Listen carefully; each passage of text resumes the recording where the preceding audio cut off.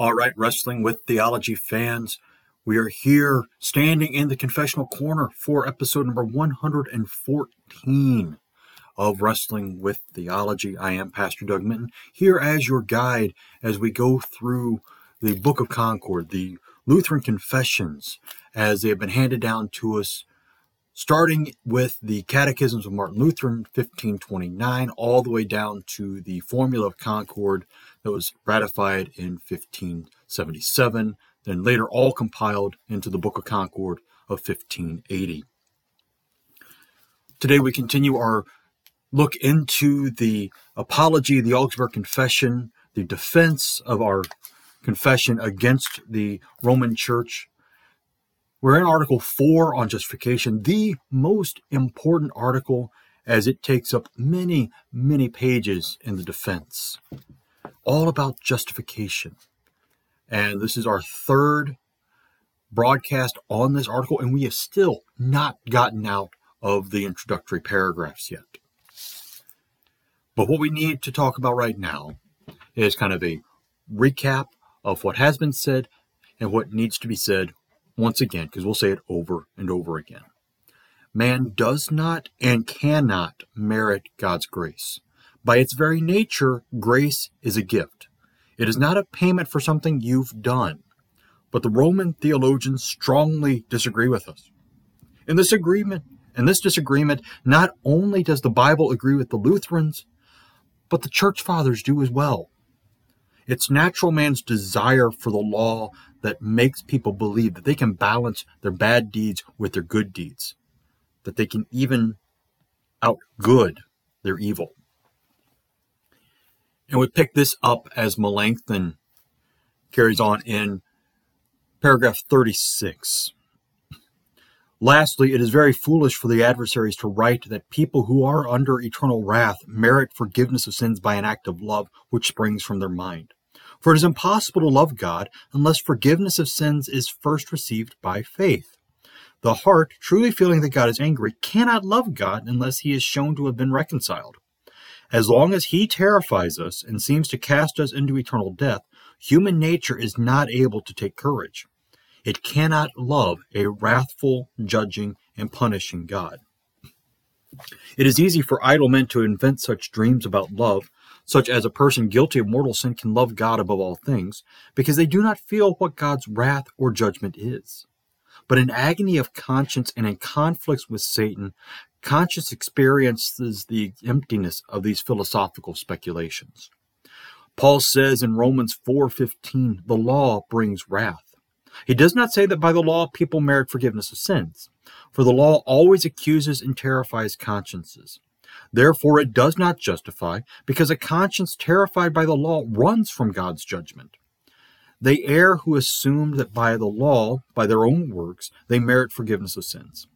It is enough for us to have said these things about the righteousness of reason or of the law, which the adversaries teach. Later, when we will declare our belief about the righteousness of faith, the subject itself will drive us to present more testimonies. These also will be of service in overthrowing the adversaries' errors that we have reviewed so far. Melanchthon says it is foolish for the Roman theologians, the doctors of the church, to give the idea that someone who is lost and condemned can love God and can merit the forgiveness of sins through an act of love. As it says, the heart, truly feeling that God is angry, cannot love God unless he has been shown to be reconciled. And there is no reconciliation in the law. The law always accuses and terrifies consciences. That's why they talk about the agony of the conscience. It's because that's what the law does. The law shows that we are nowhere near what we need to be. The law sets up a benchmark, and we fall short all the time. Melanchthon goes on in paragraph 40. By their own strength, people cannot fulfill God's law. They are all under sin, subject to eternal wrath and death. Because of this, we cannot be freed by the law from sin and be justified. But the promise of forgiveness of sins and of justification has been given us for Christ's sake, who was given for us in order that he might make satisfaction for the sins of the world. He has been appointed the mediator and atoning sacrifice. This promise does not depend on our merits, but freely offers forgiveness of sins and justification, as Paul says in Romans 11:6. But if it is by grace, it is no longer on the basis of works. Otherwise, grace would no longer be grace. In another place, Romans 3:21, the righteousness of God has been manifested apart from the law. In other words, forgiveness of sins is freely offered, nor does reconciliation depend on our merits. Because if the forgiveness of sins were to depend on our merits and reconciliation were from the law, it would be useless. Since we do not fulfill the law, it would also follow that we would never gain the promise of reconciliation. Paul reasons this way in Romans 4:14. For if it is the adherents of the law who are to be the heirs, faith is null and the promise is void. If the promise would depend on our merits and the law which we never fulfill, it would follow that the promise would be useless. A promise that dangles out there the fact that you have to live up to a certain unattainable standard is a null and void promise. It does you no good. So the idea that justification is there if you're just better. And what exactly is better? Well, better than you are now. But will you ever get to be good enough? That is the question.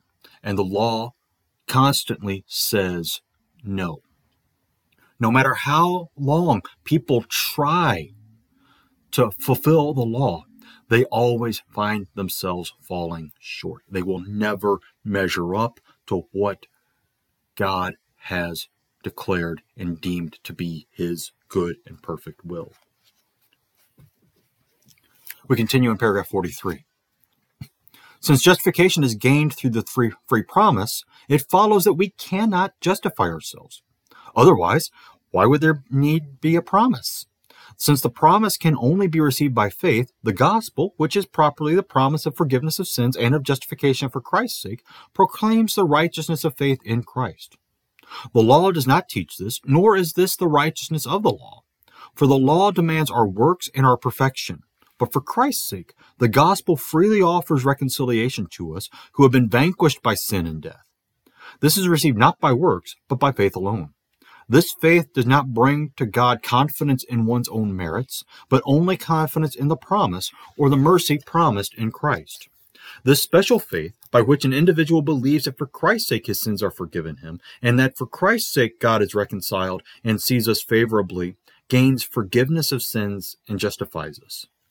In repentance, namely, in terrors, this faith comforts and encourages hearts. It regenerates us and brings the Holy Spirit so that we may be able to fulfill God's law, to love God, truly fear God, truly be confident that God hears prayers, and obey God in all afflictions. This faith puts to death concupiscence and the like. So faith freely receives forgiveness of sins. It says Christ, the mediator and atoning sacrifice against God's wrath. It does not present our merits or our love. This faith is the true knowledge of Christ and helps itself to the benefits of Christ. This faith regenerates hearts and comes before the fulfilling of the law. Not a syllable about this faith exists in the teaching of our adversaries. Therefore, we find equal fault with the adversaries because A, they teach only the righteousness of the law, and B, they do not teach the righteousness of the gospel, which proclaims the righteousness of faith in Christ. Faith is what was lacking in the medieval Roman Church. Faith is still what is lacking when people try to add what they do to what Jesus has done. Faith is not faith if it's not the whole thing. You have to have it all or you get nothing. Tullian Tchividjian talks about this in his book, Jesus plus anything equals nothing. Because when you add anything to Jesus, you make what Jesus did worth less. And that's exactly what the Bible tries to keep us from doing.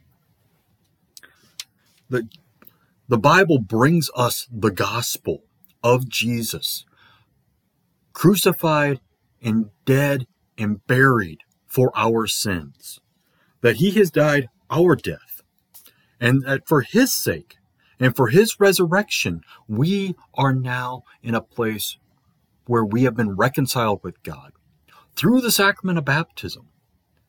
But all of that only works for us by faith. It is not by head knowledge. It is not by doing the right things. It is not by doing enough of the right things. It is simply by faith.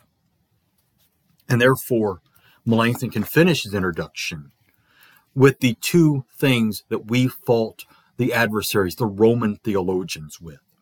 That they only teach the righteousness of the law, and that they do not teach the righteousness of the gospel.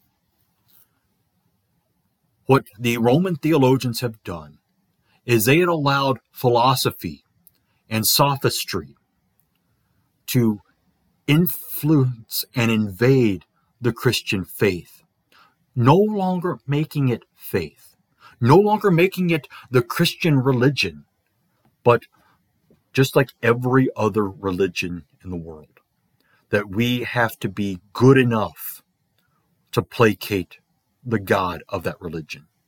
And that is not what Jesus says. Jesus doesn't say, "Come unto me, you who have done all the good deeds that I want you to do, and I will give you rest." He says, "Come to me, all you are weary and heavy laden." Those burdens are most time the conscience of sinners who try desperately hard in order to fulfill God's will, but don't.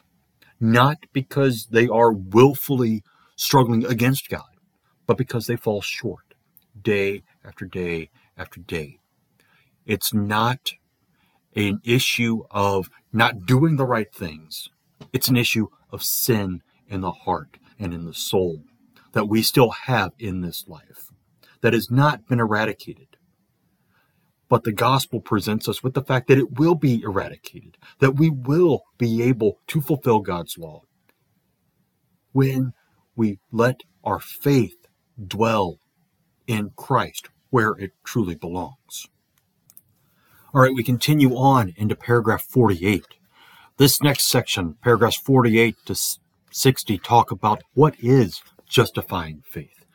Melanchthon keeps talking about faith. The Roman theologians talk about faith, but they mean two different things by the same word. So what is it that Melanchthon means by this faith that justifies? Paragraph 48. The adversaries imagine that faith is only a knowledge of the history of Christ. Therefore, they teach that it can coexist with mortal sin. They say nothing about faith, by which Paul so frequently says that people are justified. For those who are counted as righteous before God do not live in mortal sin.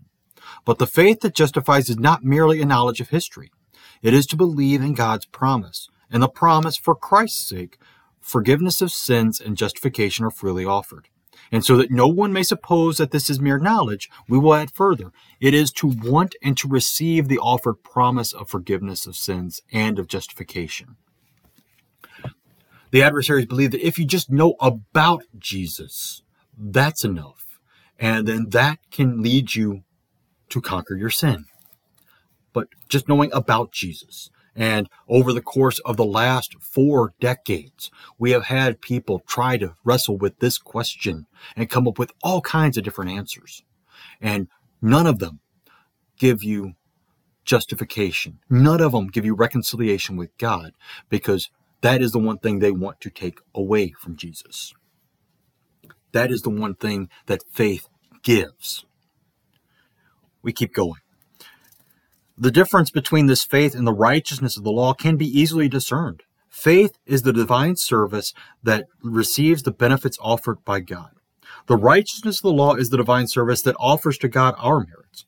God wants to be worshipped through faith so that we may receive from Him those things He promises and offers. God doesn't ask us for anything.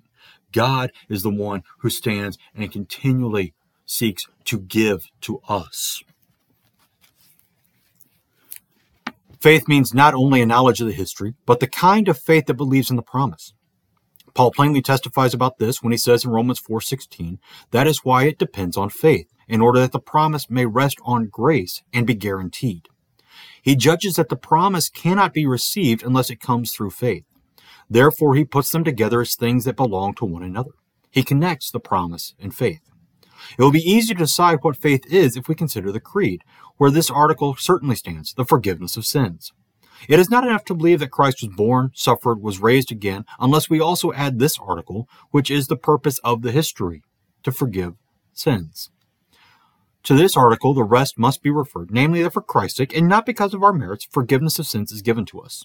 For what need was there that Christ was given for our sins if we can merit satisfaction on our own? Whenever we speak of justifying faith, we must keep in mind that these three objects belong together: the promise, grace, and Christ's merits as the price and atonement. The promise is received through faith. Grace excludes our merits and means that the benefit is offered only through mercy. Christ's merits are the price because there must be a certain atonement for our sins. Scripture frequently cries out for mercy. The Holy Fathers often say that we are saved by mercy. Therefore, whenever mercy is mentioned, we must keep in mind that faith, which receives the promise of mercy, is required there. Again, whenever we speak about faith, we want an object of faith to be understood, namely the promised mercy. For faith justifies and saves, not because it is a worthy work in itself, but only because it receives the promised mercy. Let me repeat this last line again. For faith justifies and saves, not because it is a worthy work in itself, but only because it receives the promised mercy. Faith has to have an object. It has to believe in something. And that something is the promise of mercy for Christ's sake. And we continue on in paragraphs 57 to 60. Throughout the prophets and the Psalms, this worship is highly praised, even though the law does not teach the free forgiveness of sins. The Old Testament fathers knew the promise about Christ, that God, for Christ's sake, wanted to forgive sins. They understood that Christ would be the price for our sins. They knew that our works are not a price for so great a matter. So they received free mercy and forgiveness of sins by faith, just as the saints in the New Testament. To this point belong those frequent repetitions about mercy and faith that appear in the Psalms and the prophets. For example, Psalm 130, verse 3 says, "If you, O Lord, should mark iniquities, O Lord, who could stand?" Here David confesses his sins and does not list his merits. He adds, "But with you there is forgiveness." Here he comforts himself by his trust in God's mercy, and he refers to the promise, "I wait for the Lord, my soul waits, and in his word I hope." This means, because you have promised the forgiveness of sins, I am sustained by your promise. Therefore the fathers also were justified not by the law, but by the promise and faith. It is amazing that the adversaries diminish faith to such a degree, even though they see that it is everywhere praised as a great service. For example, Psalm 50:15 says, "Call upon me in the day of trouble, I will deliver you." God wants himself to be known. He wants himself to be worshipped, so that we receive benefits from him and receive them because of his mercy, not because of our merits. This is the richest consolation in all afflictions. The adversaries ban such consolation when they diminish and disparage faith and teach only that by means of works and merits people interact with God. Here we have Melanchthon quickly going through and saying that the Old Testament is covered with examples of the fathers of the faith knowing that their salvation, their justification all comes from God's mercy, not by all the things they did. As the Lenten hymn tells us, not all the blood of beast on Jewish altars slain could cover the price of our sins.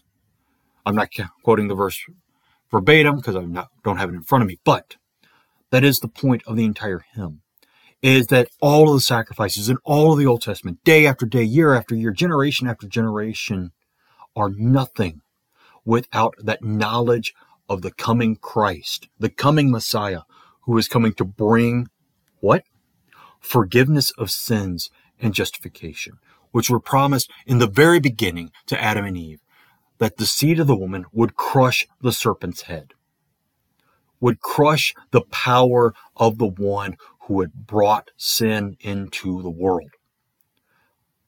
What is that crushing other than giving free forgiveness of sins? That is what God promises all the way back in Genesis 3. That's what he continues throughout all of the Bible.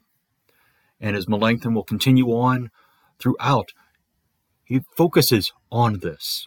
And he'll bring out Abraham over and over again, talking about Abraham being righteous before he fulfilled the law, which, of course, for the Jewish idea, that is the law of circumcision and being brought into the covenant. But Abraham was counted righteous before he was circumcised. So that is a question that Melanchthon has the adversaries wrestle with, and they still do not do a good job with that. I'm going to call it quits for this episode. This has been episode number 114, the Confessional Corner here on Wrestling with Theology. Once again, I am Pastor Doug Minton, your guide through the Confessions. And as we continue down this road, we look forward to next week, Pro Wrestling America. What are we going to do with Sting leaving with the world title? We'll have to see. Then the following week is Digging Deeper as we go further into the Psalms, especially Psalms 7 and 8. As we get closer and closer to Easter, and then again closer and closer to May, where these monthly Confessional Corners and Digging Deeper become weekly, as we go 3 broadcasts a week so that we can further help develop your ability to wrestle with the theologies around you.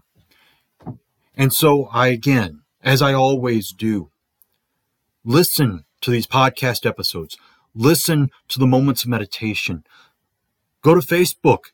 Listen to and watch the Majoring and the Minors videos. I'm working in the next couple of weeks to try to get all of those managed together. But if you go to wrestlingwiththeology.org, click the Bible study, Majoring in the Minors tab, you will see the list of all of them that have been done so far and be able to watch whichever ones you want. If you want to go back to Jonah and Joel, or we're going through Hosea right now, all great things that you will be able to be enriched from. Not because I've done such a great job on them, not because you're listening so well, but because through these, the grace and peace and mercy of God come to you, reminding you of the forgiveness of your sins through Christ, and granting you that strength to wrestle with theology. Amen.